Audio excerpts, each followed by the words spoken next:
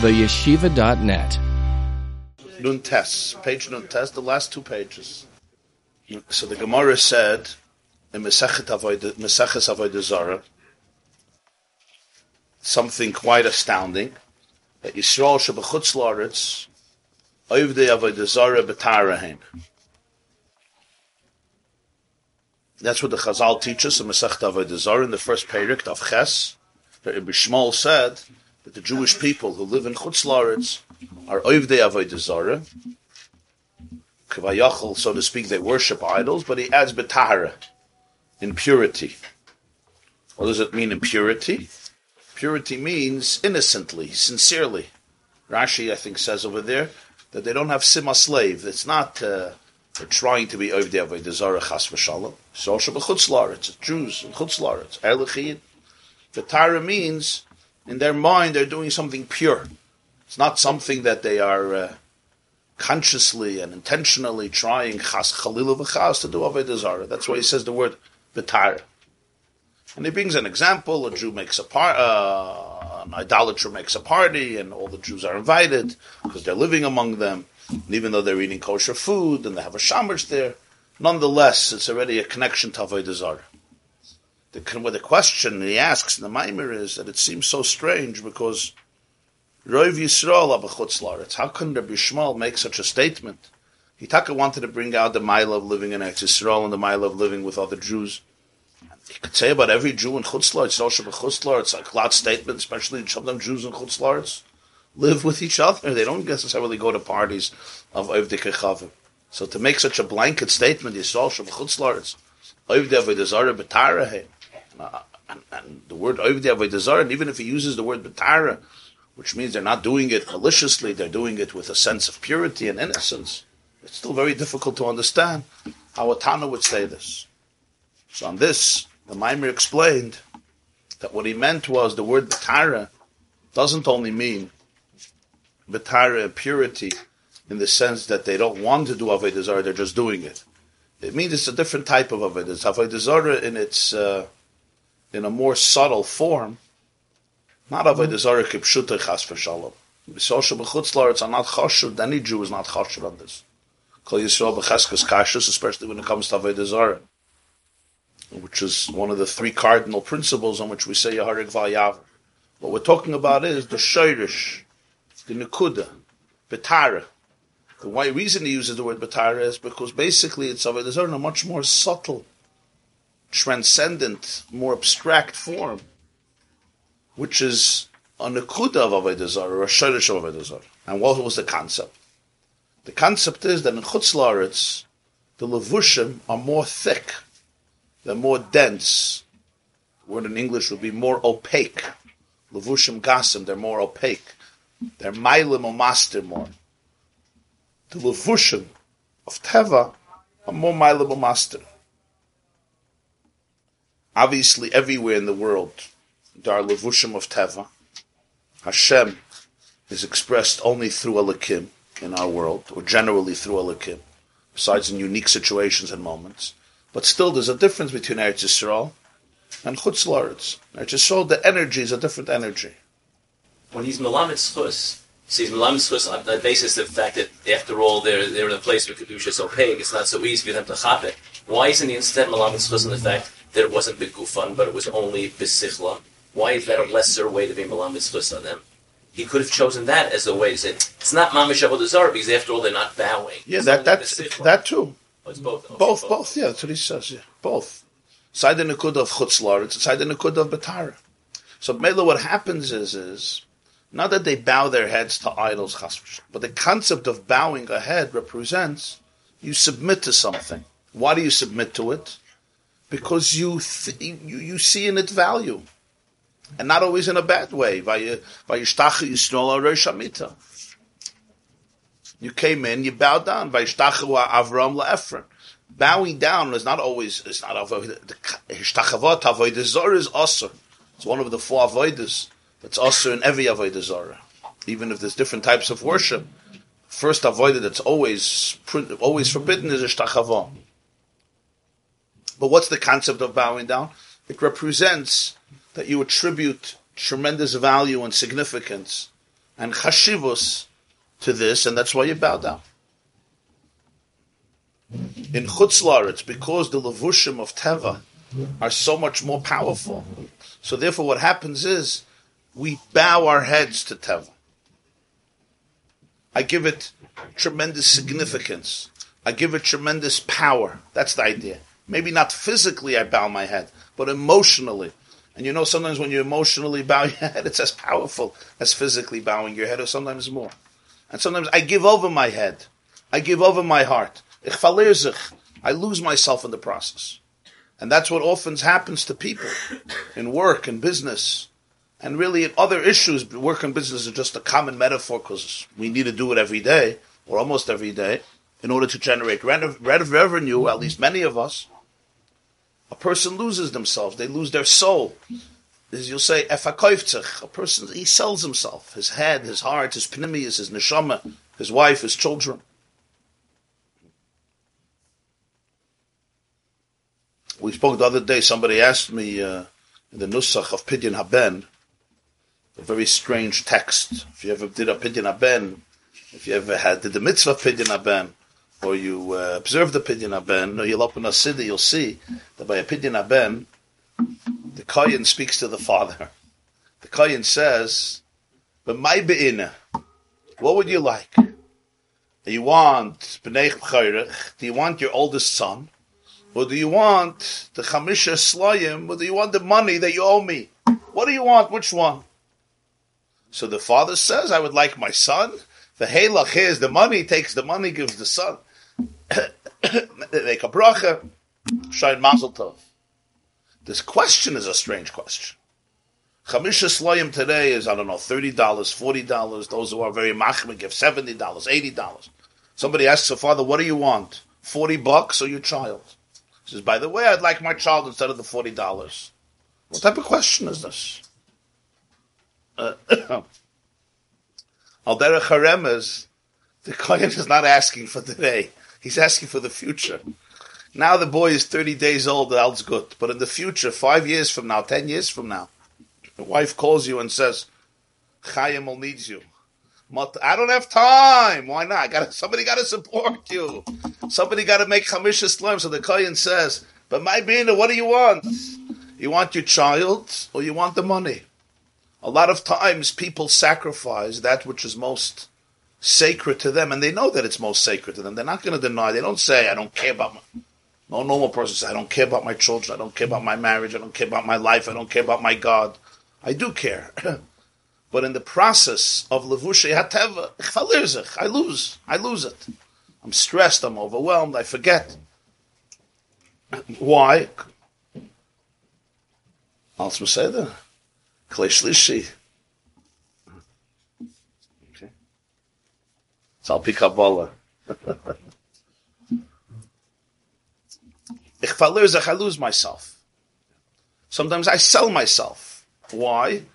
Again, because the levushim are thick, so I start worshipping them. I worship them. And when I worship them, because all based on the mistake of the connection that's lacking between Hashem, Yud-Kei Vav-Kei, and Elokim. That's the Nekuda. So this can, of course, happen in Eretz Yisrael also. And it doesn't mean in Chutz La'aretz it has to happen. But I mean that in Chutz La'aretz it's a very, very common thing. What we call, you worship the dollar. Right? There was once a Jewish comedian who said that his father came to America believing that the streets of America are paved with gold. They used to call this place the Golden Medina. Everything was paved with gold. He says when he came here, he discovered three things. The roads were not paved with gold. Number two, the roads were not paved at all. Number three, he had to pave them. But so in that process, very often, in Chutz La'aretz, this is what Rabbi Shmuel means, Ovdei Avodah Zarah, Betahara. Betahara, it's the Nekud, it's the Shirish. It doesn't mean they're over Chas v'Shalom on Avodah Zarah B'Poyel. The Nekud of Avodah Zarah. What's the Nekud of Avodah Zarah? It's always the period of Havaya V'Elokim in different formats and manifestations, from the highest to the lowest. In fact, the Rambam in Hilchos Avodah Zarah, Perek Aleph, gives a fascinating history of Avodah Zarah. It's very unique that a Sefer of Halacha, like the Rambam, should dedicate a significant amount of the chapter, very long space, to discuss history.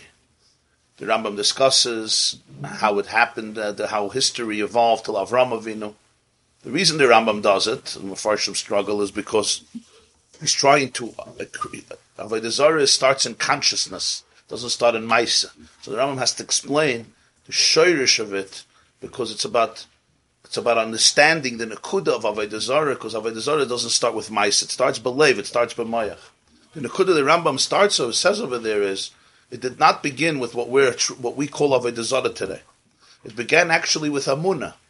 The Rambam says that the people felt, if a married couple, you buy a gift to a spouse. Why? To show appreciation. An anniversary, a birthday, you buy a gift to a parent, to a brother, a sister, a child. You show appreciation.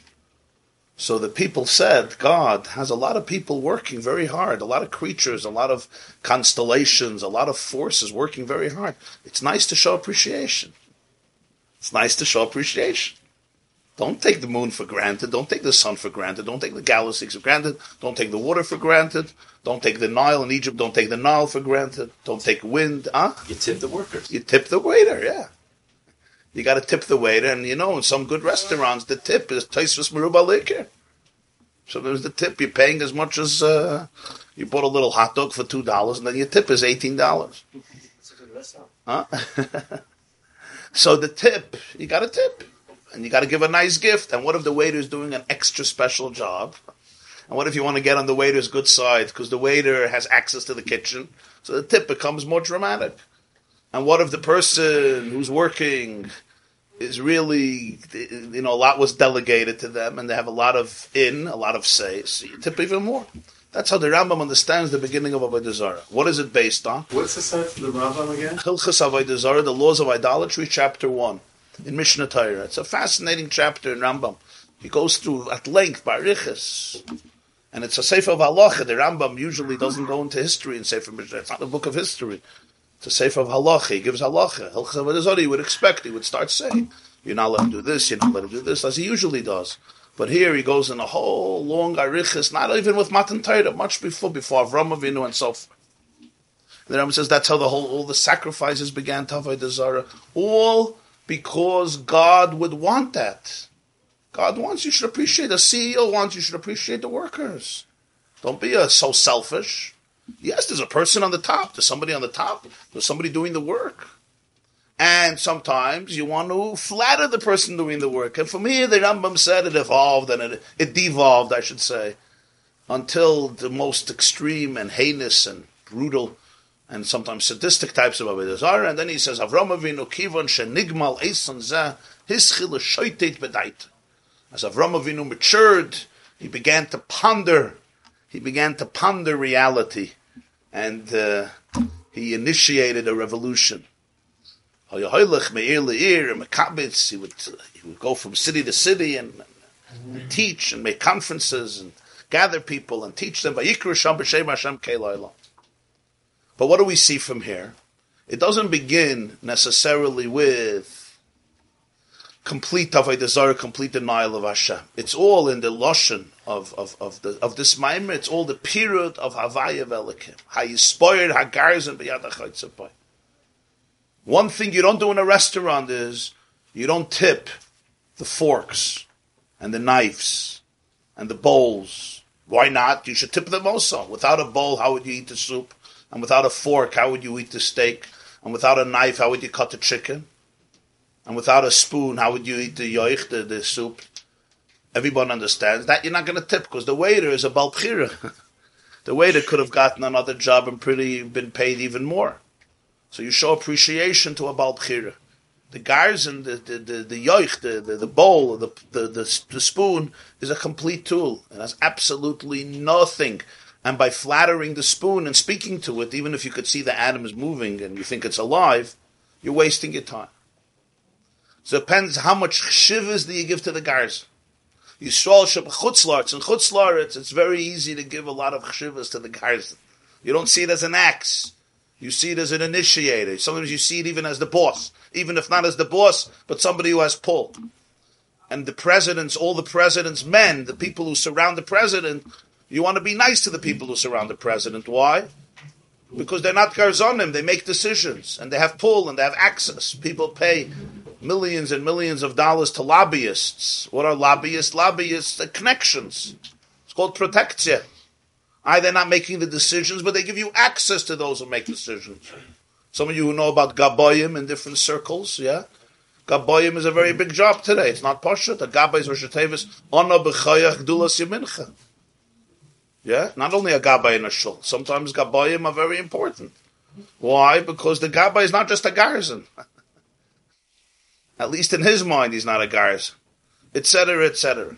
So therefore, when that happens, Taka, you may have a point. The president's men are the president's men. When it comes to the world, to the process of the world, in other words, the ultimate truth, you have to be able to distinguish between the chaytzev and the garrison and understand that Hashem hu Elokim, and this is not an easy thing to live with. Mashal mahadavadaima, to give a mashal to this. Somebody walks into a bank.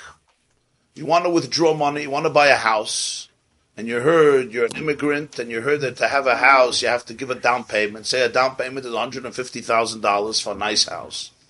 So you walk in, they say, where do you get the down payment? Where do you get money? In the bank, you get money. So he goes into the bank, he wants to withdraw $150,000. So he asks somebody, how do you do this? They say, you have to fill out a withdrawal slip. A withdrawal slip. He says, that's how you get the money? Yeah. You fill it out, and you get the money. So he fills out a withdrawal slip. But he knows it's a lot to ask, $150,000 in one shot. So he decides he's not just going to give a withdrawal slip. He's going to give a withdrawal slip as zoinson as alchas, like a ksuva. You ever see those ksuvas? They think it's a school of a shalom bayis. If the ksuva is laminated with avonim, toivus, margalis, you're wasting the money. Give it to the shriga better. Be shalom bayis. Or give it to the wife. But he takes the withdrawal slip and gives it to a laminator and blows it up. And has it laminated and designed and decorated and then framed with one of the most expensive frames in New York City. It's a beautiful, beautiful withdrawal slip. And it's signed with names. Alles is good. And you deliver it to the teller of the bank and you're waiting for him or for her to be swept off their feet with such a withdrawal slip. How can they resist you? And she types in the account number and she says, you have 63 cents left in the account. No, I need $150,000. Sir, you have 63 cents, maybe $63 left in the account. I can't give you. But what do you mean? They told me that the withdrawal slip is the way to get the money. Is that true? Everybody lied? No. The withdrawal slip is the way to get the money if you got the money in the bank. If you don't have the money in the bank, you can give me 1,000 withdrawal slips. You can decorate them von Heinbesmorgen. It's futile.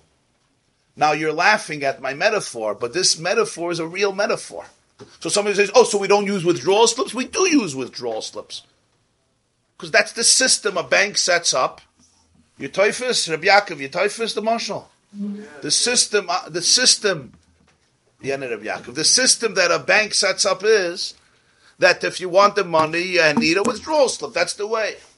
Are there times they could break the rules? I'm sure there's times they could break the rules, but this is the way it happens. How do you deal when the garrison is about here? It's another person. Very good question. What if the garrison is Ishkin garrison is about Bchira?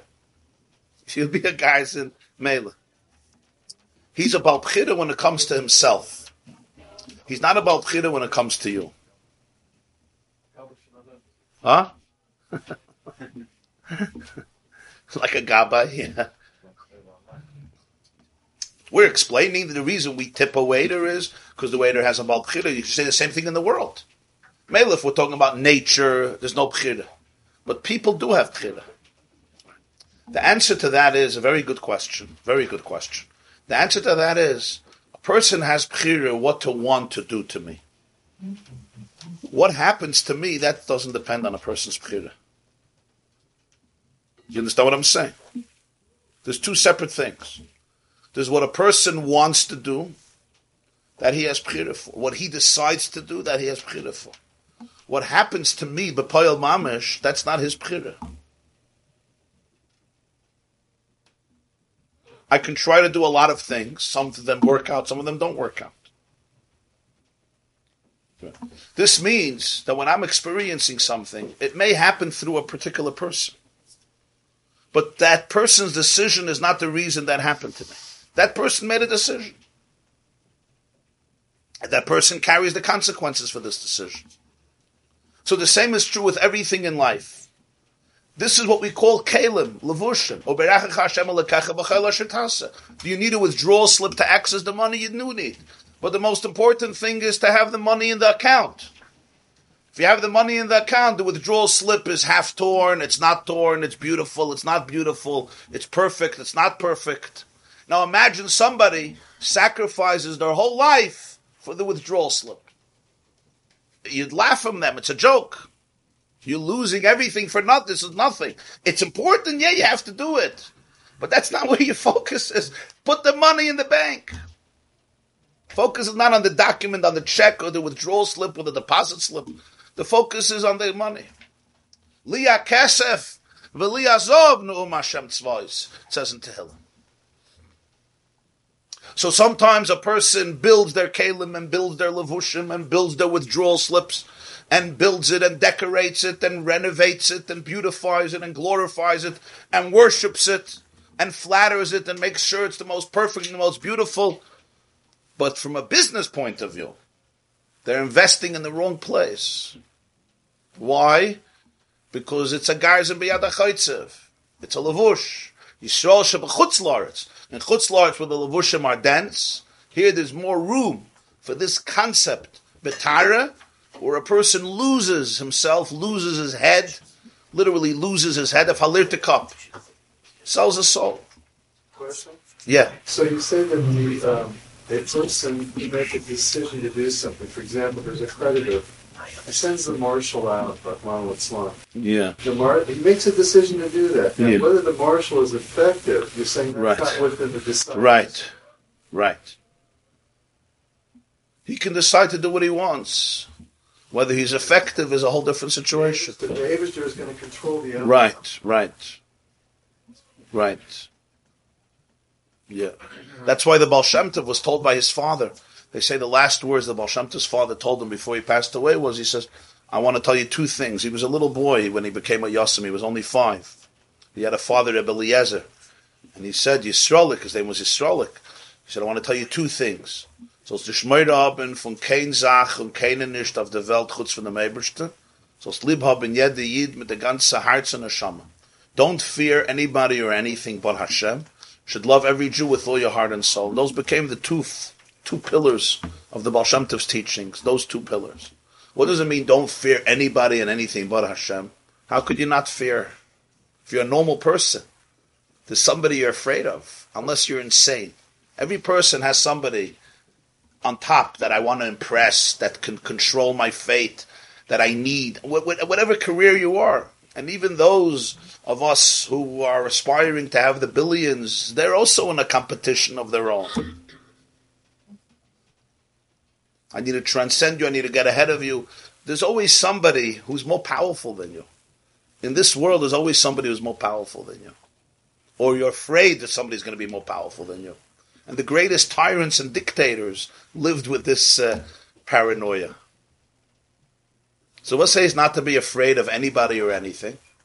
But the truth is, he wasn't telling him don't be afraid of anybody or anything. Don't be afraid of anybody but Hashem. When somebody has real Yiras Hashem, then they don't have to be afraid of anybody or anything. If not, you're normal, you should be afraid of some people. It's not an easy thing. So the Baal Shem Tov's father wasn't just saying, don't be afraid of anybody and anything, and, just that's a crazy piece of advice. Some things you have to be afraid of. What he was saying is, if you'll be afraid of nobody and anything but Hashem, then you don't have to be afraid of anybody or anything. Then you don't have to be afraid of anybody. If not, you should be. Because there's a lot of powerful people out there, a lot of sharks out there. You should be. And this, once a person loses this, even in Shirish, it trickles down in a lot of ways. One's dealing with a particular situation. So there was a Yid, he's a big Talmud Chacham and a Paisik. So he tells me that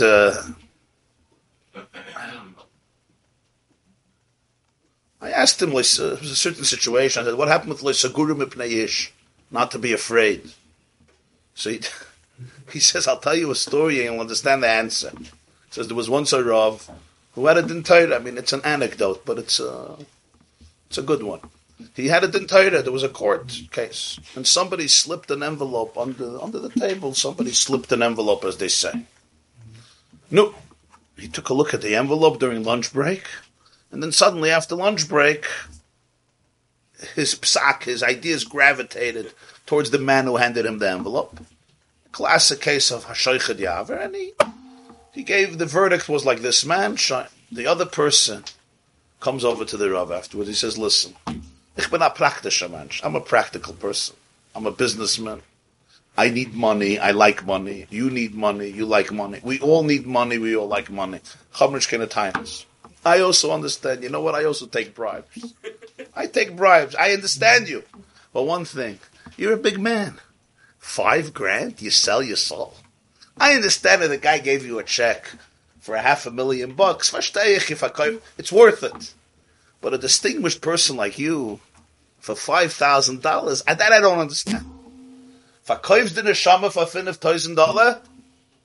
That doesn't make sense. At least $500,000, you should have a price tag. How much are you going to sell your soul for? Not for garbage. I have to say it in Yiddish. He says, Hezechai, mein teurer Freund. Ich hab schon verkauft die Neshama 30 Jahre zurück für $1 Million. Sind jemals das als Revach Noki? I already sold my soul 30 years ago for $1 million. Ich bin schon a Verkäufte. My soul is, now everything is just profit. You know, it's dividends. Now it's just revach. It's the profit that comes from the bank. Here 5, here 10, here 5. Ich bin schon a Verkäufte Neshama. That's it. My soul is sold. This was this man's answer to me. Did I secure everything else since then? It's alt revach. That's it. What do I care? Another dollar, another buck. If you have a house, it's making revenue. It's making whatever it's making. It's all revach. You're already paid up. But it represents something. It's called a verkaufte neshama. Verkaufte neshama means a sold soul. So it's not always in such blatant and graphic terms as bribery. It's sometimes in a subtle way. The neshama is a verkaufte. The neshama is sold. There's a lack of true authenticity. True integrity. True wholesomeness. There's a brokenness. Why? It's all because there's the lack of this oneness, the yichud. So now we come to the last piece. Actually, the last piece. Valpi Hanal. What's withdrawal slip and the money? I don't quite. I was just giving a mashal that you need a withdrawal slip to take out money from a bank. I can't go to the teller and say, my name is YY Jacobson, I have an account here, yeah? I have $63, I want it. She'll say, go, fill out the slip. I mean, I know today it's an ancient metaphor because you do it on the telephone, chas v'shalom, to go into a bank. But for those few of us who still go into the bank,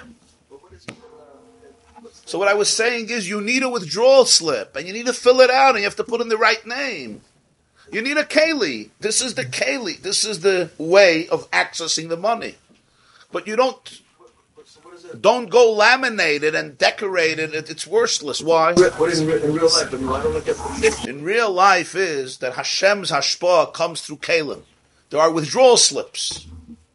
Your business, your company, your factory, your job, your employment, your boss, your stocks, your real estate, whatever it is.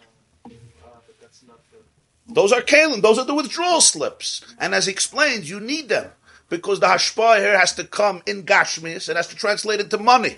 You can't eat atzilus here.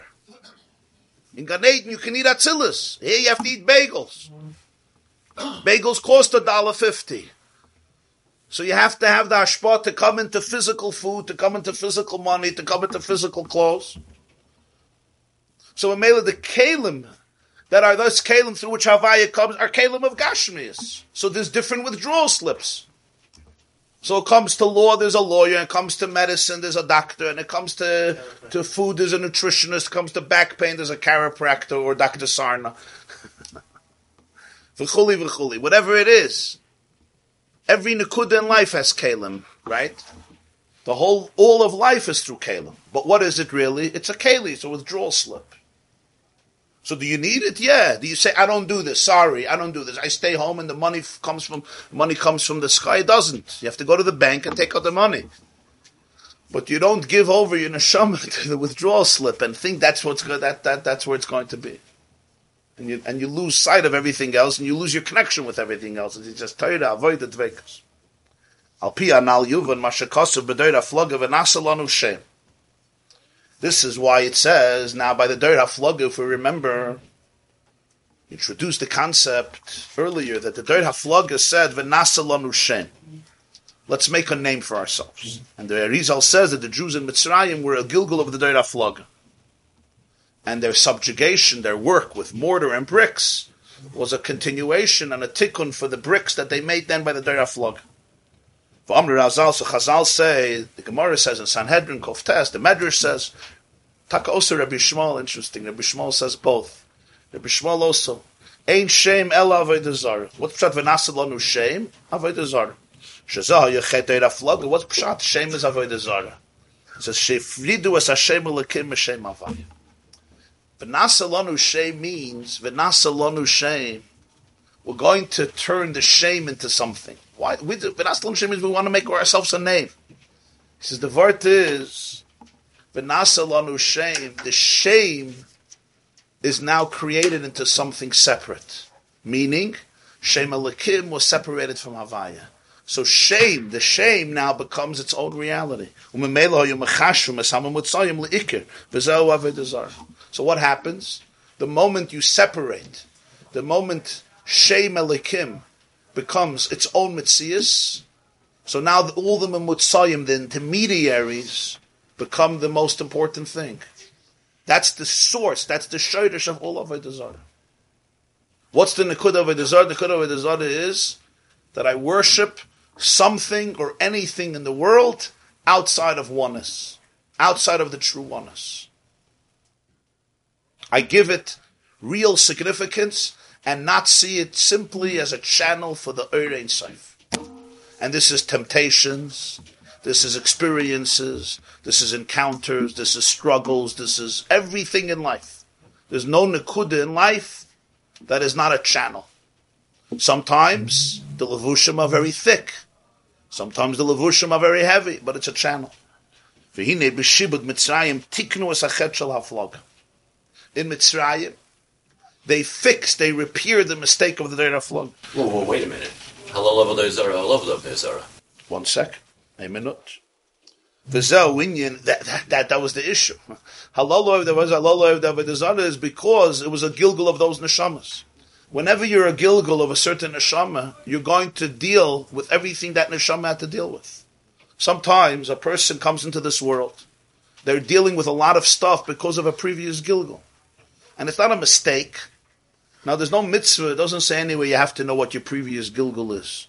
Some people go around their whole life trying to figure out their gilgul, and tell them instead of figuring out your gilgul, why don't you figure out your life today?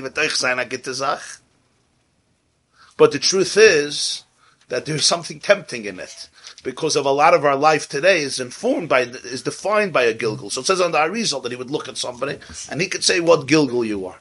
Today you have to be very, very careful with these things, because as somebody once said, those who know don't say, and those who say don't know, especially if they're charging. So you have to be very, very careful, because there are charlatans.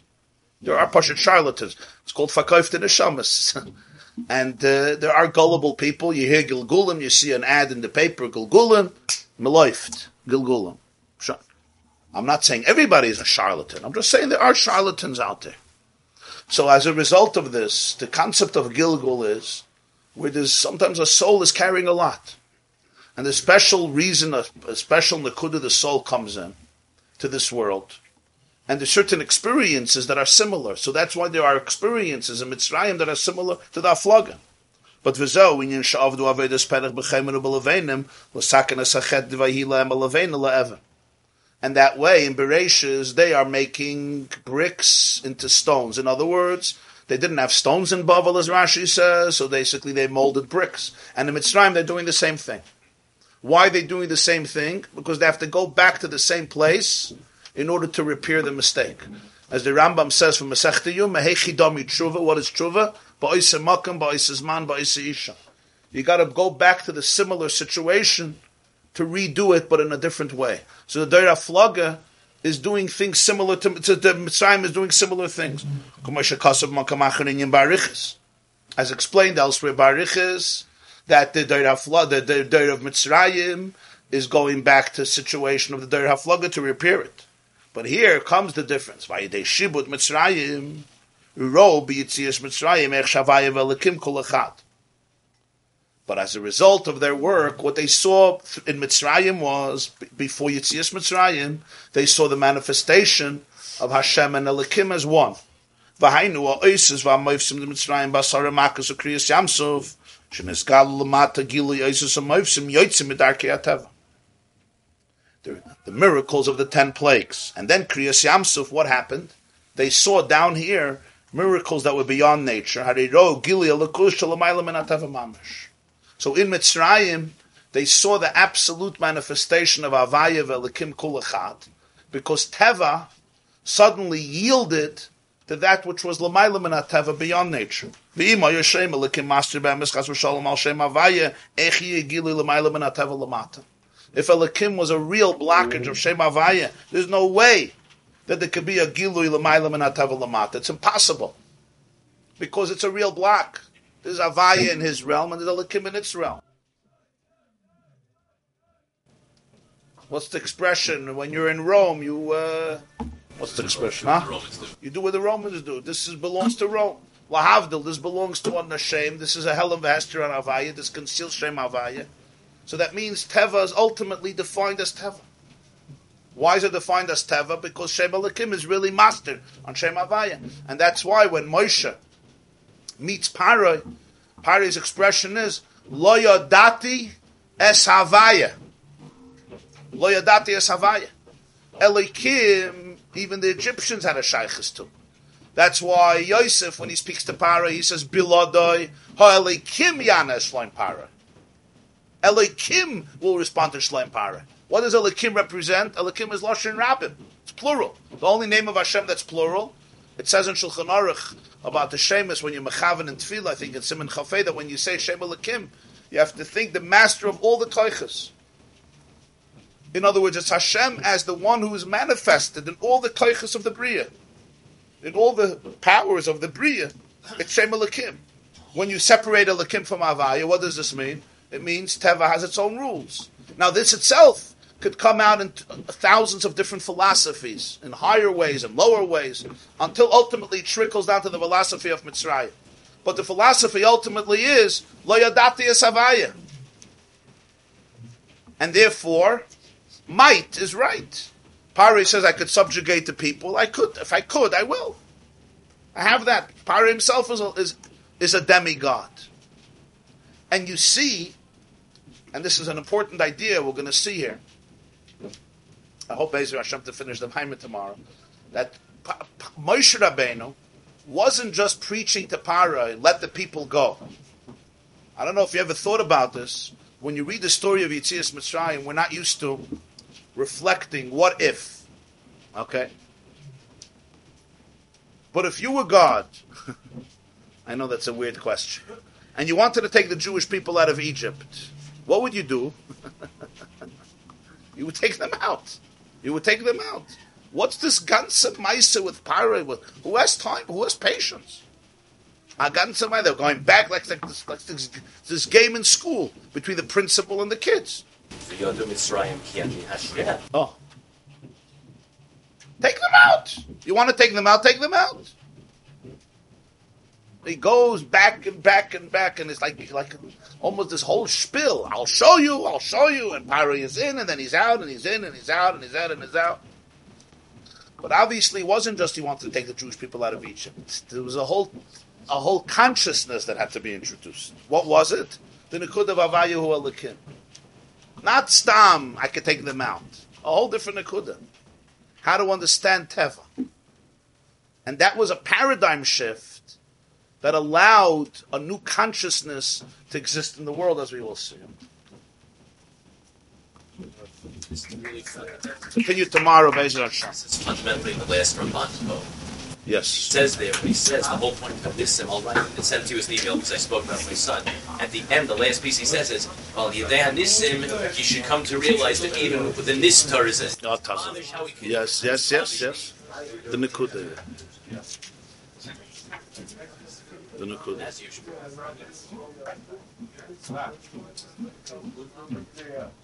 Beautiful word on lamer, huh? Lamer. From Shabbos.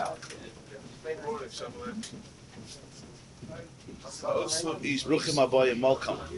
also welcome. Also, The Gemara says, what is tshuva? Tshuva is same time, same place, same woman.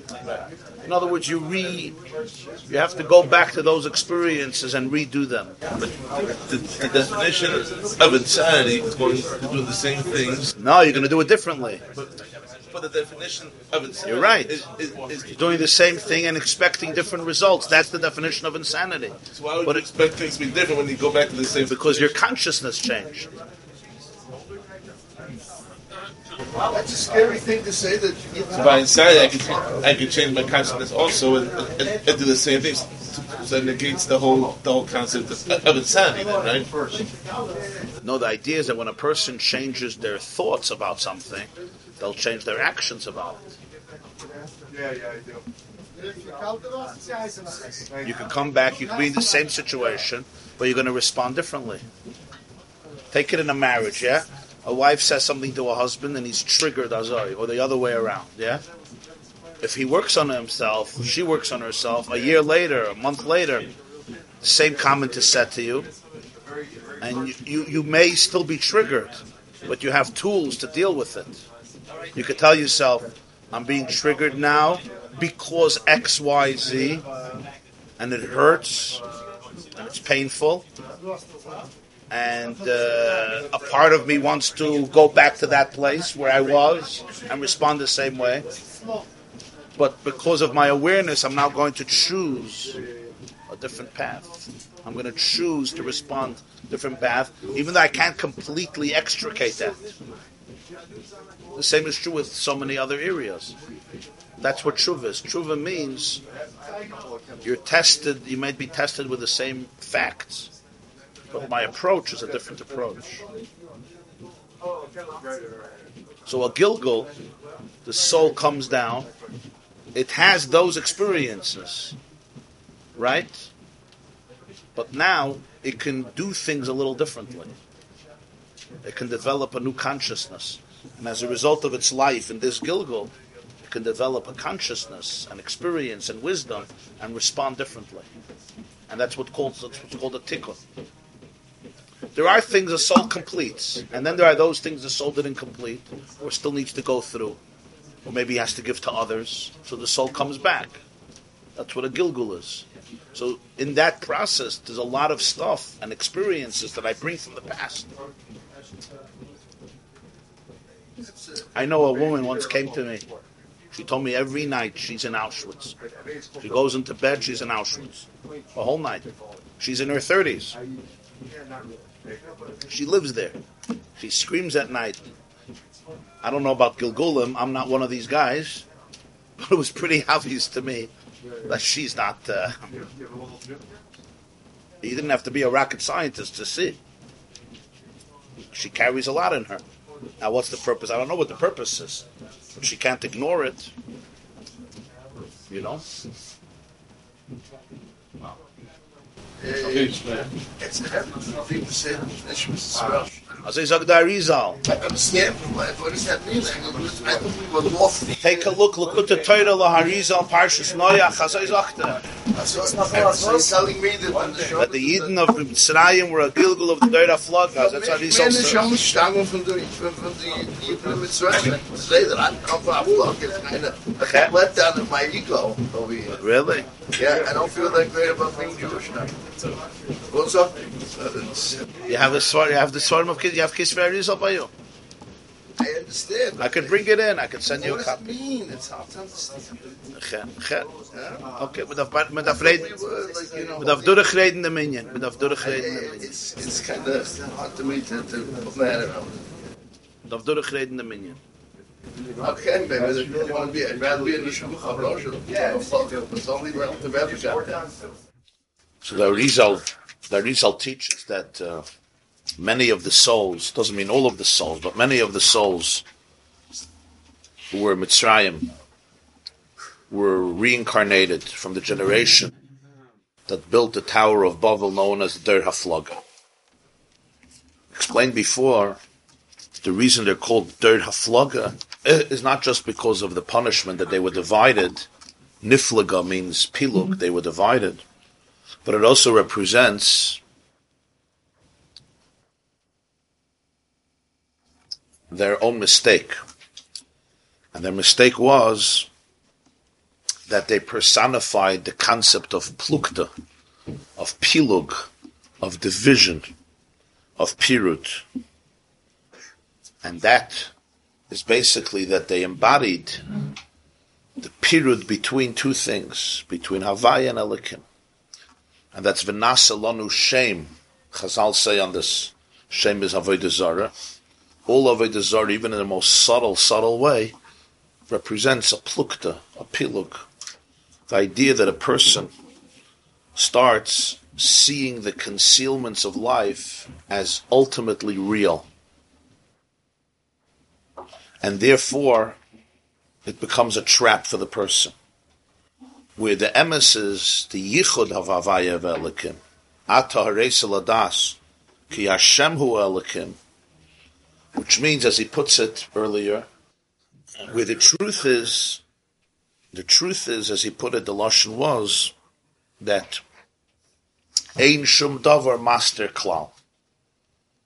There's never really a moment of concealment. There's always a moment of opportunity. And that's a very, very serious paradigm shift between a life of haflaga, of plukta, where there's a real machloikus, so to speak, between heaven and earth. There's a real machloikus between light and darkness. There's a real machloikus between good and bad. There's a real machloikus between ruchnius and gashmius. There's a real machloikus between soul and body. There's a real machloikus between the higher self and the lower self. There's a real machloikus between Nes and Teva. There's a real machloikus with what's right and with what I want. There's a real machloikus, that's maybe the biggest machloikus. There's a real machloikus between the pnimius and the chitzainis. It's all a machloikus. The question is, who wins the machloikus? Sometimes this one wins, sometimes that one wins. That whole premise is a mistake. It's a natural mistake. It's a mistake as a result of tzimtzum, as a result of halikim, as a result of the perception of concealment. But it's a mistake because really everything is only an opportunity to connect. Everything is an opportunity for a relationship. Everything is an opportunity to go deeper. Even a challenge is not an obstacle. It's an opportunity. Just like the teacher is never concealing. He's always giving and bringing it down to the place of the student. And everything is there. You just have to be able to reveal it. B'meila ein shum davar master klal.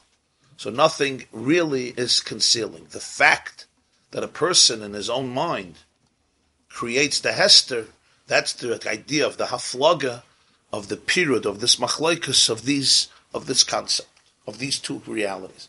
And the way it's expressed is in every moment in life. The whole avodah of a person you could sum up as the avodah, the consciousness, to be able to be meyachid, Hashem and Elikim.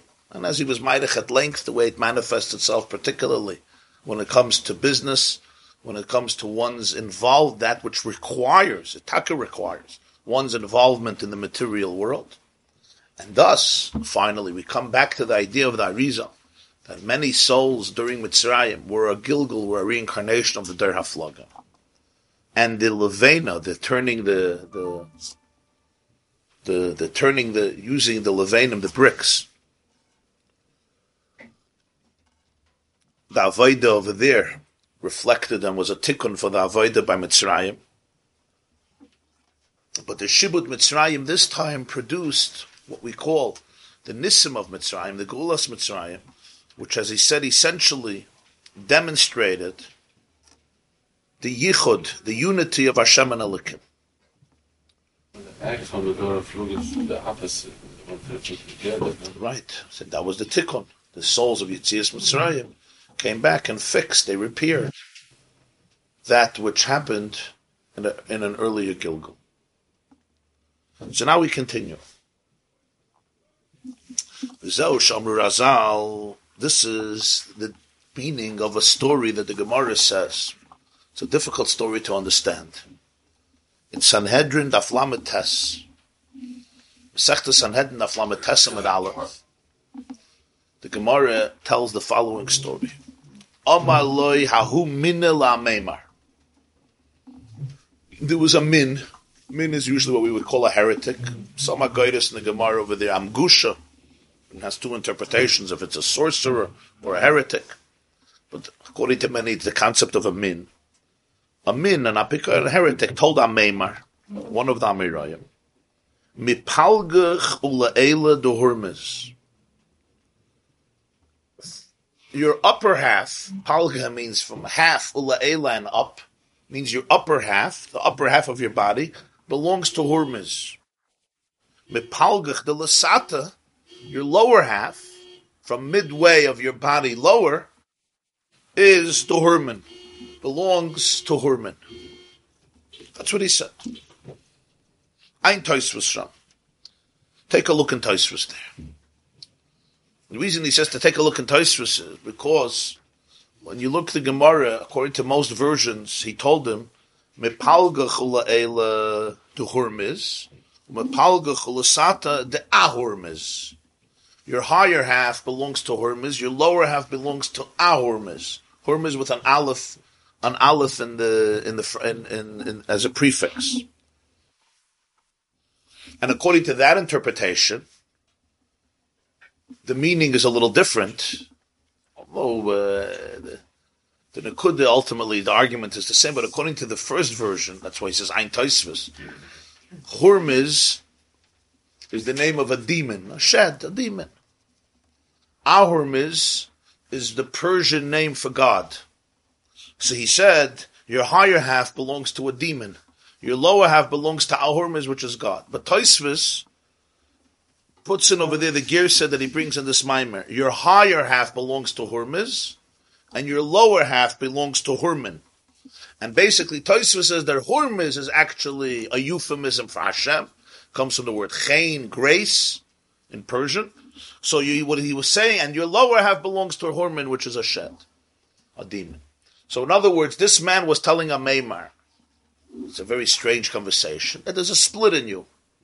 The higher half belongs to Hashem, Hurmiz, and your lower half belongs to demons, Hurman.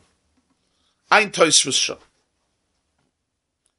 After the parenthesis, we'll go back to the parenthesis. I just wanted to read the whole Gemara. Amaloi. So Ameimar tells this fellow, this min, really? Ihachi, ebazoi. Heicher shavik, Hurman lo Hurmiz, lavuda maya ba'are. How does Hurman, who is in control of the lower half, allow Hurmiz to pass water through his territory?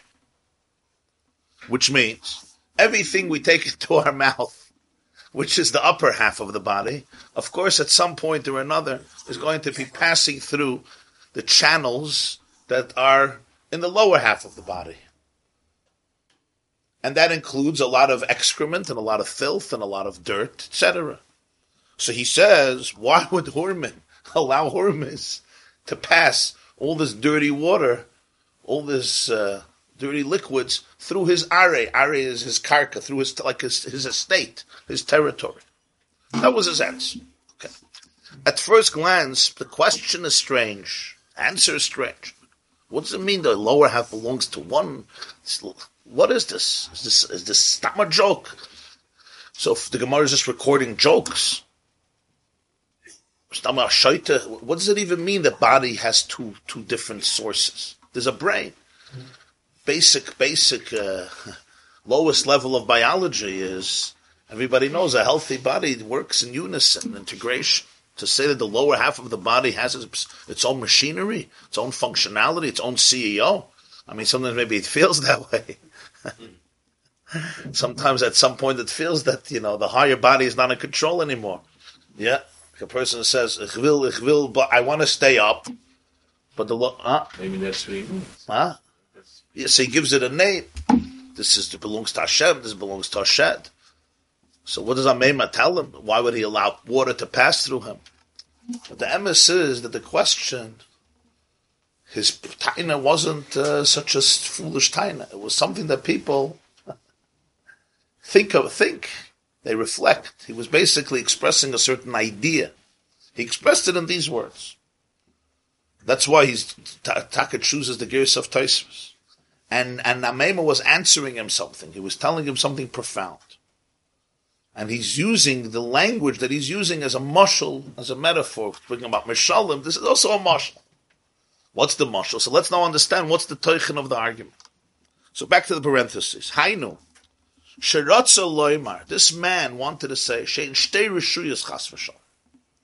That in the world, there are two separate reshuyas, there are two authorities, two domains. V'hu inyan azav Hashem sa'aretz b'dei kechavim ha'mazalas. There's an idea that God left the earth. Not that he didn't, that he doesn't know about it, but azav Hashem, he ultimately allowed the earth and he delegated.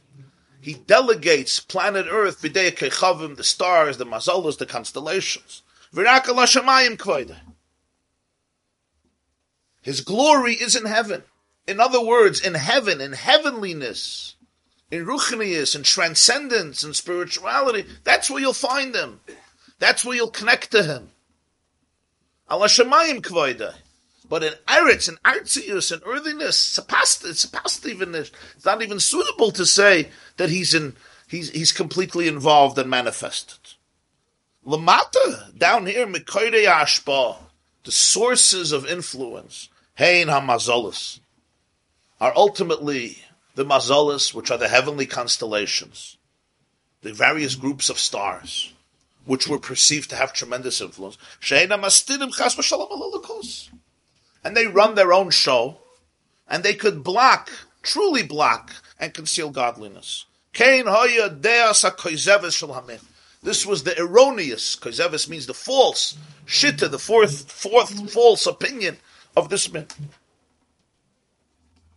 And that's represented in those words. There's who you are in the higher place, and there's who you are in the lower place. And what does this mean in a person's avodah? There are times when you're in a higher mode. You're more ruchnistic, it's more shamayim. Your mind is functioning more. And then there's times when, how do we say it? When lower parts of the body are more alive. And as you know, the two often don't work together. So the higher parts of the body are alive, the seat of consciousness, of reflection, of purpose, of meaning, of morality, however you want to define it. But you have to realize that there's another part of the body.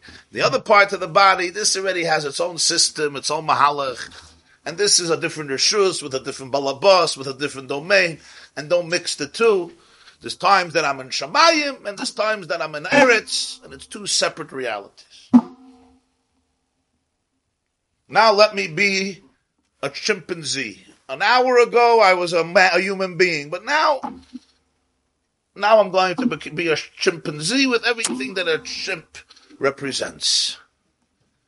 Or another gorilla, or another ape, or another monkey, etc. Who gets excited about the bananas, and not only about the bananas. If we would only get excited about bananas, what is going gefährlich? Church and state. Church and state. Church and state, yeah.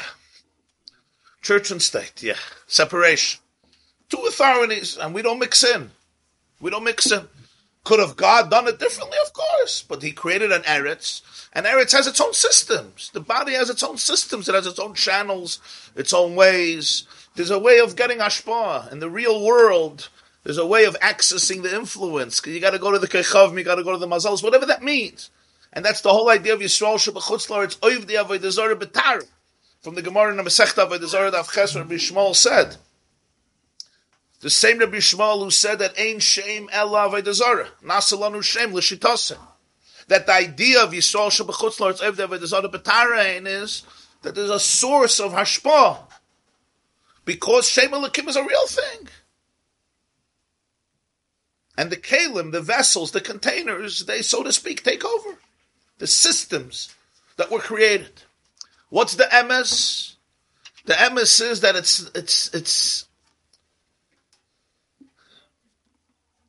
this is a misreading of it's a misreading of reality. We understand where it comes from, but it's a misreading of reality. Mipalga chulasata, every nekuda that happens below is the same reality that's happening above. There's no real Hester. Havayu hu elikim. Elamai, sometimes there's a nisayan. Sometimes there's a blockage which could conceal the light, but its entire purpose is to reveal. He tells me, what's the answer? What's the answer? So Alpi Pshat again, you see that the lower body is basically facilitating the higher body, right? So it's the charaya that it is one boss, it's one authority. But what's the deeper meaning? According to their erroneous perception, that the intermediaries, meaning all the kalim that the Ribbono Shel Olam created in each world, and in our world too, you have all the Mumutzayim. Mumutzayim could mean your doctor. Mumutzayim could mean your job. Mumutzayim could mean your body. Mumutzayim could mean your money, your food. Everything is a mamutza. Everything is an intermediary, a channel. Channels that we use in order to be able to live. All the Mumutzayim, which they hold are real master, they really conceal. How does Hurmin allow Hurmiz to pass water through its territory? What's the idea of passing water? How does he allow, how is there a concept of Elikus, real Gili Elikus in the world? Ubi Yitzias Mitzrayim. Hariro Ba'al. That's the significance of what happened by Mitzrayim, Yitzias Mitzrayim. Why is Yitzias Mitzrayim such a central event in Jewish history? Not only central, all of Yiddishkeit today, we always say, Zeichel Yitzias Mitzrayim. The Pasuk says, Laman Tisker Shem Tzescha Mitzrayim Kol Yemei Chayecha. There's a mitzvah to mention Yitzias Mitzrayim in the morning. There's a mitzvah to mention Yitzias Mitzrayim at night. Yemei Chayecha Hayamim Kol Yemei Chayecha Aleilus. Yemei Chayecha Elam Hazah Kol Yemei Chayecha Lav V'Lemesam Mashiach. As we say in the Haggadah. Many of the mitzvahs we do Zeichel Yitzias Mitzrayim. It was an event, a beautiful event, an amazing event. It's not just history. It represented a certain truth that even if we don't have Yitzias Mitzrayim physically today, the truth of Yitzias Mitzrayim is essential to the whole of Yiddishkeit. Why? What is it? Because Yitzias Mitzrayim over there they saw in a very real way the revelation of Yudke Vavke, of Havaya, of Elikus, godliness, here in this world. Im Ken Areiro, they saw, Ech Shem Elikim Einei Master Klal Al Shem Havaya. That Shem Elikim doesn't block Havaya, Havaya Elikim Kol Echad Mamash. And Havaya and Elikim are one. And this was the whole function of all the Makkahs and everything that happened by Mitzrayim. It wasn't just to make a beautiful show and Hashem doing all these tricks in order to impress Paro. If he wanted to take the Jews out of Mitzrayim, there were much simpler and easier ways to get the Jews out of Mitzrayim. It was rather, really, Moshe Rabbeinu was giving a shir, as I said, he was giving a shir to Paro. If you really want, you could read the whole Chumash. You could read Shmois Ve'era Boi B'Shalach as a shir. Moshe was speaking to Paro. He was explaining to him something. Like a good teacher, he explained it through props. He illustrated it. He illustrated it, on a screen. Not just on a screen in reality. But it was all an illustration of an idea. We make the mistake. We learn the Makkos. We learn Kriyas Yamsuf. It's another trick. It's basically somebody who was... Now we're going to pull out of the bag an even more impressive. You thought the frogs were pretty cool? Now I'm going to show you the lice. You think the lice were cool? Now I'll show you the wild beasts. And so on. And each time the trick becomes more dramatic and more consequential until the last trick. The Makkos happened. But the Makkos themselves are a mashal. They're like everything. They're also a mashal. There was a tutorial going on. There was a presentation going on. Each Makkah was trying to inculcate a certain consciousness. The Nekuda of what, that's why it was so important. If you see if you look at the conversations between Moshe and Parah, when we read Chumash, we're just used to the stories the way we heard it in our childhood. We don't revisit anything. When you read Chumash, it's good to stop and just to imagine, to think about the reality of it. Many of the conversations between Moshe and Parah are very, very strange. Extremely strange. Parah begs Moshe, for example, to get rid of the frogs. So Moshe says, if you want, I'll brag at this moment. When do you want I should get rid of the frogs? When do you want? So Parah says, I want tomorrow. So Moshe says, yes, Kedvarch, it's going to be exactly. What was this? Moshe was trying to figure out. Moshe was trying to convince Parah that he could do it at the right time. The frogs themselves were not enough. Makas Pcheiris is a whole ma'aser that he had to say Kachatzois. Because if he would say Bachatzois, what are they going to say? Moshe is a lie. I want to ask you a question. Somebody comes to a particular population, a whole country, and says, 12 o'clock a.m., in every house there's going to be a corpse. Chalila. It happens 12:01 a.m. It's nothing. He's alive. Everybody's dead. He's alive. It happened 11:58. Wow. Like the Maisa of the police who calls somebody's driving, Rabbi Lankry said it on Shabbos, the Bar Mitzvah a few weeks ago, somebody's driving a very expensive Jaguar. It doesn't look like it's min b'minoi, that he owns it. So the policeman pulls him over, takes him out of the car, draws a circle. So you stay in this circle. Yeah, if you go out, I shoot you. And he takes a bat, and the policeman starts breaking the car, every window and the headlights and the tail lights, every part of the car. And he turns around, and this fellow is laughing. He says, "Was lachst? I'm not telling you. Please tell me. I'm not telling you. It's private." He continues to bash the car, but as a real bash, it's a churban. And he's laughing away. He says, "Tell me, you're going to punish me. I promise you I won't." What happened? He says, "As you were bashing the car, I ran out of the circle 7 times." Wow, Moshe got minute wrong. That's why he says, "Kachatzois." The fact that he brings frogs, that's not enough. He said it's going to leave at 10. It left 9:30. It left 11:30. And it keeps on happening by the Marcus. What was Parah Meshuggah? Tzedreit, he was a smart person. It's all the same Nekuda. Parah didn't have a problem with crazy things happening. The Chartumim were into that the whole time. With sorcery, with Kishat, with Maises. Parah had one Nekuda. There's nothing to do with Havaya. It has to do with Koiches of Teva. You have to know how to manipulate nature. There's black magic, there's voodoo, there's magicians, there's manipulation, there's psychics, there's all types of koiches. I'm not familiar with them. But people who could manipulate stuff, whether it's real or it's perception. Good, the Rambam in Hilchos Avodah Zarah unleashes and says it's all hevel avolim, it's adimyan loyhoyev loynivra, it's damn fairy tales, never happened, there was no such a thing. The Vilna Gaon and Shulchan Aruch in Yeridea and the Laws of Avodah Zarah writes that here, Nimshach HaRambam Acharei HaPhilosophia HaArura, the Bir Hagra, that the Rambam was impacted by cursed philosophers who didn't like any of this. However you interpret Shittas HaRambam, Shittas HaGra, but the Nekuda here was, Parah worshipped all the koiches. They used to bring karbonas, they used to appease them. Why? There's the God of the wind, and there's the God of the sun, and there's the God of the moon, and there's the God of the stars, and there's the God of the weather, there's the God of rain, and there's the God of snow, and there's the God of fire, and there's the God of water, and there's the God of crop, of produce, of vegetation. Each has a God. And different gods, it's like wrestling matches, and you have to appease the different gods. They should be on your side. They invested in the God of the Nile because the Nile looks like a powerful God.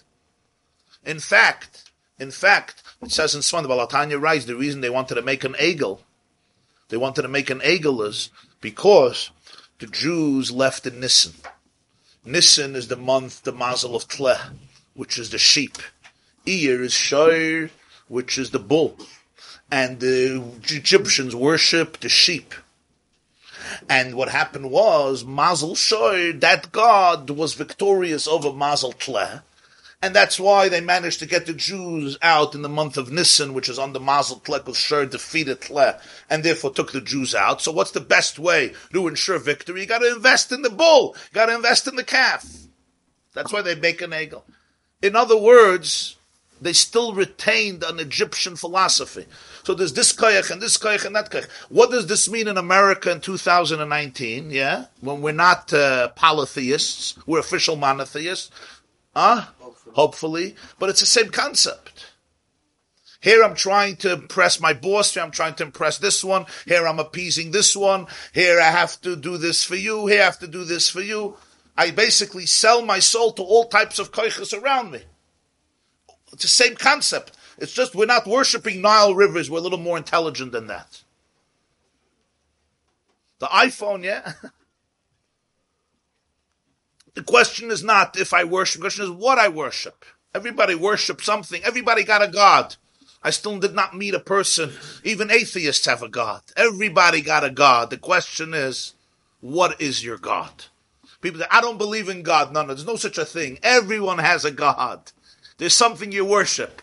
It may be your ego, it may be your insecurities, maybe your depression, maybe your addictions, maybe your promiscuity, maybe your fears, maybe your trauma, maybe your pain. You're worshiping something. Something is calling the shots. Maybe your shviger, maybe your husband, maybe your wife, maybe your boss, maybe the dollar bill, maybe the New York Times, maybe a certain politician. The whole bag. Maybe the whole bag. Everything and more. I mean, we could find more. I don't have a God. Everybody has a God.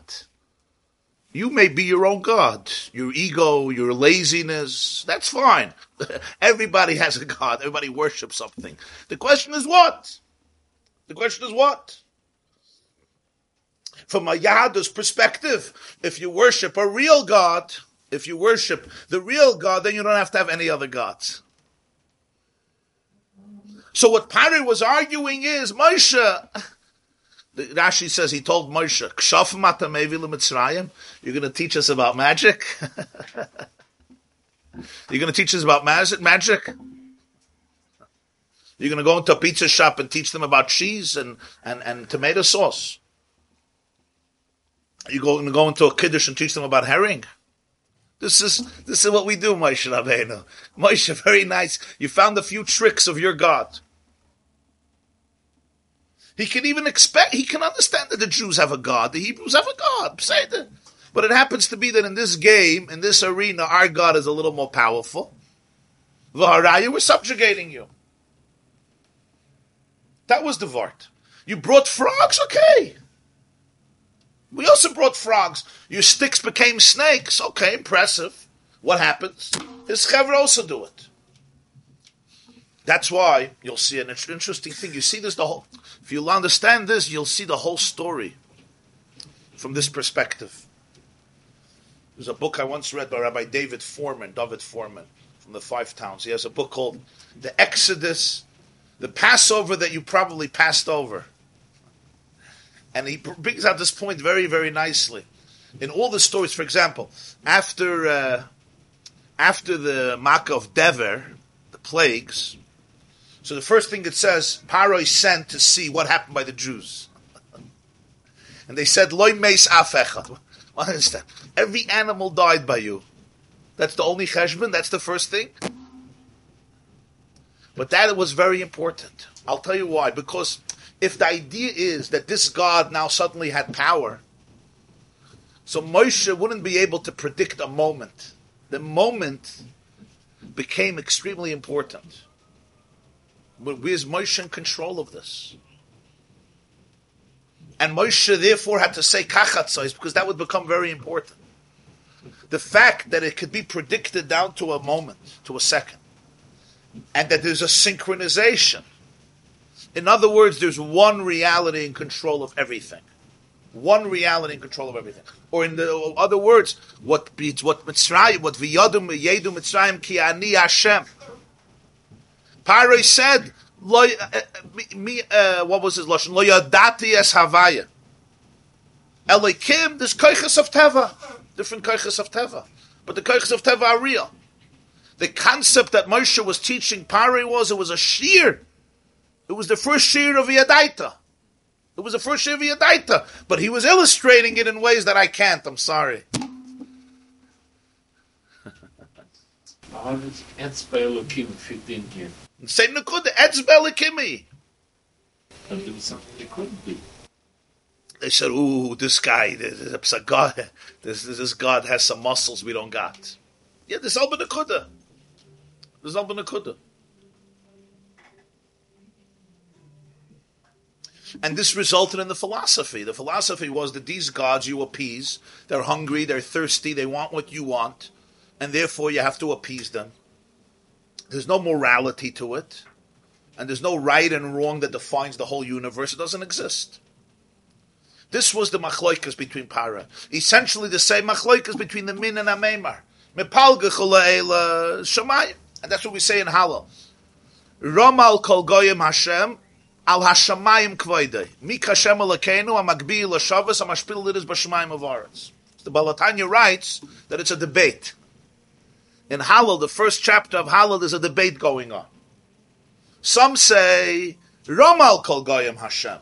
Sounds great. He's Ram. He's exalted above. Al hashamayim kvoidei. He belongs in heaven. Al hashamayim kvoidei. Mipal g'chol Hurmiz. The higher half belongs to Hurmiz. Al hashamayim. Yeah, over there. Yeah, unbelievable. But this is a real world. This is Eretz. What do the Jews respond? Mika Hashem Elokeinu hamagbi l'shavas. Hamashpili liris b'shamayim of Aretz.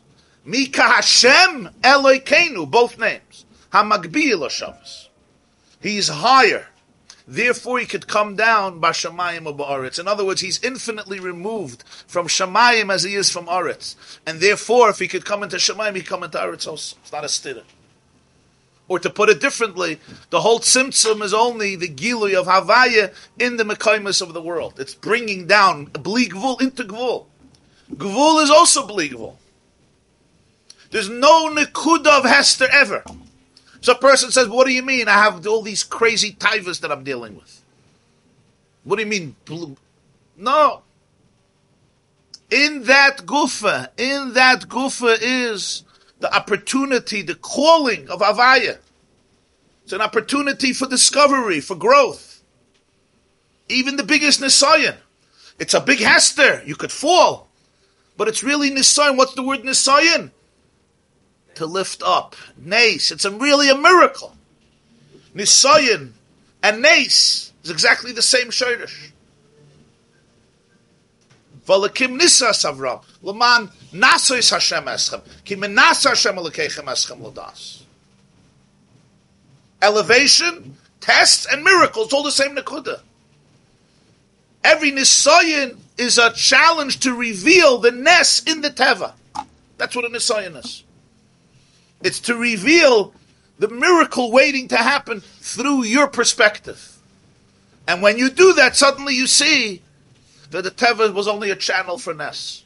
Havayahu Elokim. We do that with Das, yeah? We do that with Das. Das, Yeah, Data. yeah. So the way to get on top of this whole situation is to keep building Das. Keep building Das, getting stronger. Learning. You learn Chassidus. It changes the paradigm. Huh? Can you repeat again the last one? I can repeat it 100 times, but I've lebem with them. The last sentence. Gedenkst nicht. Ask Dr. Michelle, he takes notes. Trust me, I forgot what I said. No, I mean, I know the Nekuda, but I don't remember the words. But the Nekuda was that every Nisayan is really a miracle waiting to happen. But this has to be your miracle. It has to be your miracle. This is not God's miracle pre-tzimtzum. This is the human miracle post-tzimtzum. What does it mean it's a miracle waiting to happen? The ability to be able to look at teva and not be afraid of it. The worst thing is to get afraid, to be afraid, to become paralyzed. All paralysis comes from the fact that Havaya and Elikim are not one. All paralysis means I'm stuck. I'm stuck. This doesn't mean there's no challenge. There's a challenge and there's pain. But that goof is part of it, as discussed in a few of the shiurim. Challenge and paralysis are not the same thing. Challenge means that now I got to flex my muscles and take it on with dignity, with depth, with sensitivity, with attentiveness. What's paralysis? Paralysis is shituk. Paralysis is paralysiert. Jetzt verstehst du? Paralysiert. In English, it's paralysiert. In Yiddish, it's paralysis. Now when you said paralysis is paralysis, now I understand. It's different, huh? Now he does.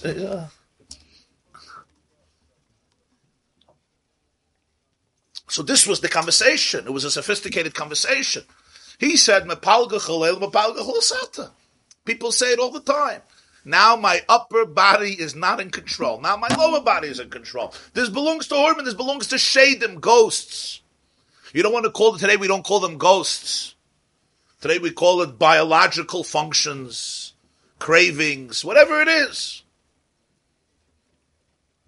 We don't use the word Horman. So he said, no. How does the water pass through him? The fact that water passes through him is, there's Gilead Lakus in the world. Where does Horman come in? It's because Horman is really only a lavush. There's no metzias of Horman. Put on the guard to separate. Want to bring it together? You want one thing? Why? Good question. So why do some have the minhag to wear a gartel by davening to separate the higher from the lower? There's a reality in Teva that there is no... L'chayda, we want to bring the two together. Very good question. The answer is, to bring the two together, you have to have a division. To bring the two together, you have to have a division. You have to have a differentiation. Because if not, what can often happen is, instead of bringing the higher into the lower, you bring the lower into the higher. Yosef will think that this is Taka. Right. Love of the Hashem Shalom. Yeah. In other words, one has to be able to have the differentiation and to be able to say, this is higher and this is lower. And then the lower could become infused with meaning by the higher. If there's no division, the person could just surrender and become defined by the lower. So, the same is true when the Jewish people come into the land. Here is the next step in the Yichud that we explain. The Yisrael shebechutz lords over the Avodah Zarah b'Tara. Hey, the Gemara says, "Hari davke bechutz lords, Moshe bechutz lords, nemshechas hashefa v'eda lekel de levushi asir shemastidim moed." In chutz lords, the chef of Elikos comes through the levushim of asir, which are very concealing. In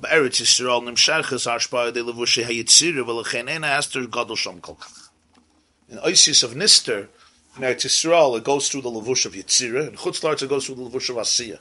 The levush of Yitzira is a higher, it's a more fine levush. So in Eretz Yisrael, there's a more of a tangible manifestation that Elikim is not separate from Havaya. That Havaya and Elikim are one. V'hine yadua the geshem sheyesh Eretz Yisrael begashmi is kamekin yesh Eretz Yisrael beruchnis. There's the physical Eretz Yisrael, but there's also the spiritual Eretz Yisrael. A person could be physically in Eretz Yisrael, but they're not in Eretz Yisrael. We say, even Jews who live in Eretz Yisrael say in Musaf of Yom Tov b'pnei chataenu golinu me'artzenu. What do you mean golinu? You're living in Eretz Yisrael. You could be in Eretz Yisrael, you could be in Golus. And then there's the concept of Eretz Yisrael. The Meiri says at the end of Ksuvas, the Meiri says, it's one of the Rishonim, that Kol Malkim Shesh B'Torah V'Yerushalayim Dinei Eretz Yisrael. Eretz Yisrael is not just a place in the world. It is, of course, a place of the world. But the place of the world is also a mashal. It's a state of consciousness. So he says, V'hainu Maisa HaMitzvahs, the Eretz Hu Loshen Ratzon. The word eretz comes from the word rotzen, desire. K'maimer Azal, the Medrash says, Lama nikra shma eretz, sherotzes salasas ritzayin kaina. She's called eretz because there's a rotzen. She wanted to, she was yearning, running to do the will of her Creator. Uba avoida. What is this in avoida? Inyan kiyam ha-mitzvahs b'kabbalas al malchus shamayim shelasas ritzayin kaina k'moshe kasav makamach. It's the avodas Hashem observing mitzvahs, accepting the yoke of heaven to do the will of the Creator. So going into Eretz Yisrael means going into a state of Eretz Yisrael, a place. In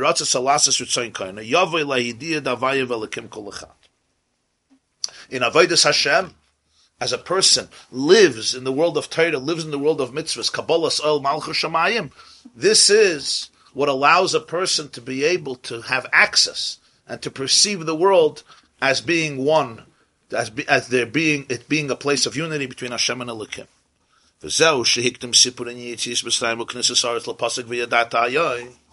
that's why, as you go back to the beginning, the first question, Moshe Rabbeinu introduces the pasuk v'yadaita hayoim after speaking about, number one, the exodus of Egypt, and number two, entering into the land of Eretz Yisrael. And then he says, he wanted to understand the shaykhs. So for this, he went in to explain what Havaya is, and what Elokim is, and what Havaya, who Elokim is, etc., etc. So now we come back and he says, because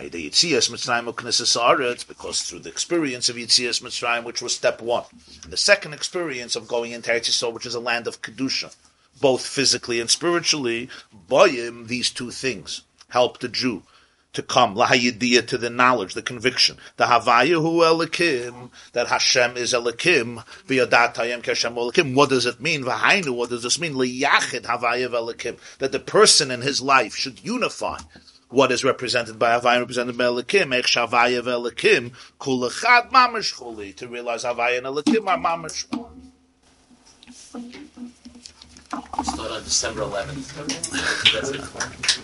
A couple of things. When I learned the Ramban at the end of both, then the Parshas Boy, yeah. I said, this is mamish what he's saying, because otherwise it's very hard. So you're going to mention this, how do you mention it? And he talks about tefillin. So you throw in there, like,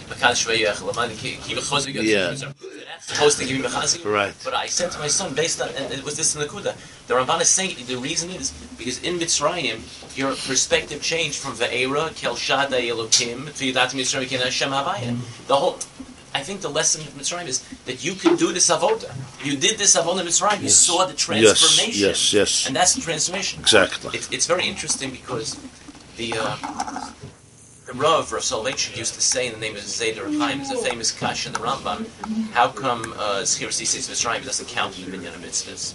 So a lot of answers, why should it be counted? Sipur Yitzias Mitzrayim, but I say tonight, but not Zechir Yitzias Mitzrayim. So the answer of Chaim Brisk is, because really Zechir Yitzias Mitzrayim is Kabbalas Ol Malchus Shamayim, and that's why it's in Kriya Shema, because it's Kabbalas Ol Hashem, so you even sorry for the Kriya Shema, and therefore it's already in the Kol in the midst of Kriya Shema. But that taka makes sense. Like, in what way is Chiras Mitzrayim Kabbalas Ol Shamayim? Because that is the whole Nakuda. It's the same Yichud Hashem Yishma Yisrael. That is the whole Nakuda. Two other questions. Now, you have to say that the Israel, even though they were the Dor HaFloga, they were refining and being misakin.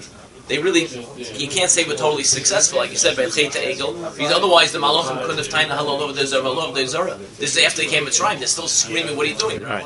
So they didn't burn it all out, they were working on it. Right. You have to say they were trying. I think the last question is, by the Dor HaFloga though, V'nivna lanu hashamayim. So the symbolism was not V'nivna lanu shame of separating, of being a creases. The symbolism was taka reaching toward the sky. I don't know how you take that symbolism and say V'nasa lanu shame means they wanted to separate and say that we're going to make ourselves our own shame. The whole symbolism was exactly the opposite.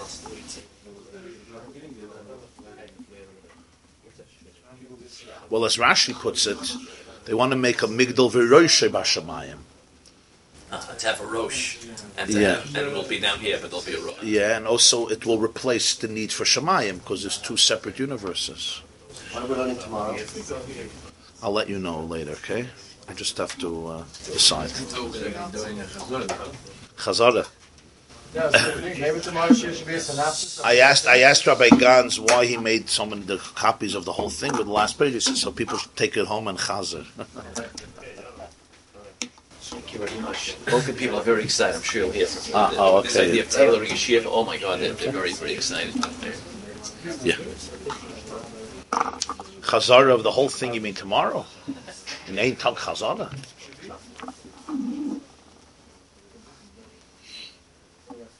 You mean Arum Reden?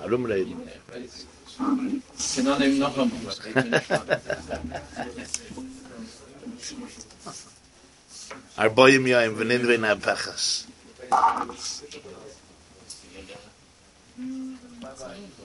No, That's true. Das ist emes. Sagt, we only touched the surface. Rak nagano b'shichva chitzonit. Rak b'shem Elokim. Ich sitze so 30, 40 Jahre mit einem. Keine Schadaite der Rabbe, achir Aboyen schnell. Nein, ich habe gemeint verkehrt. Am hat Scheich mit der Rebbeinu Shalom, darf sich es nicht beiten, jedes schon. Darf sich beiten. Es kann bleiben derselbe Gott. Sie gewinnen Ayid, das erzählt er so, er gewinnen Ayid, erzählt es so, Chasse von Balatanitz, von Baditschewe, sie gewinnen Asreife beim Stub. It was a fire. And he started to dance. He saw the fire, he started to dance. So they thought that Nebuch, he went crazy from the Agmas Nefesh. They started to speak to him, and they saw, no, it's ganz bis Yashvas. They said, what's the grace of Simcha? He was saying, Baruch Atah Hashem Shelo Yasani Goy, Lo Yasani Goy. So he said, if I would have been a Goy, my God would have been burnt down in the house. This class is brought to you by theyeshiva.net. Please help us continue the classes. Make even a small contribution at www.theyeshiva.net/donate.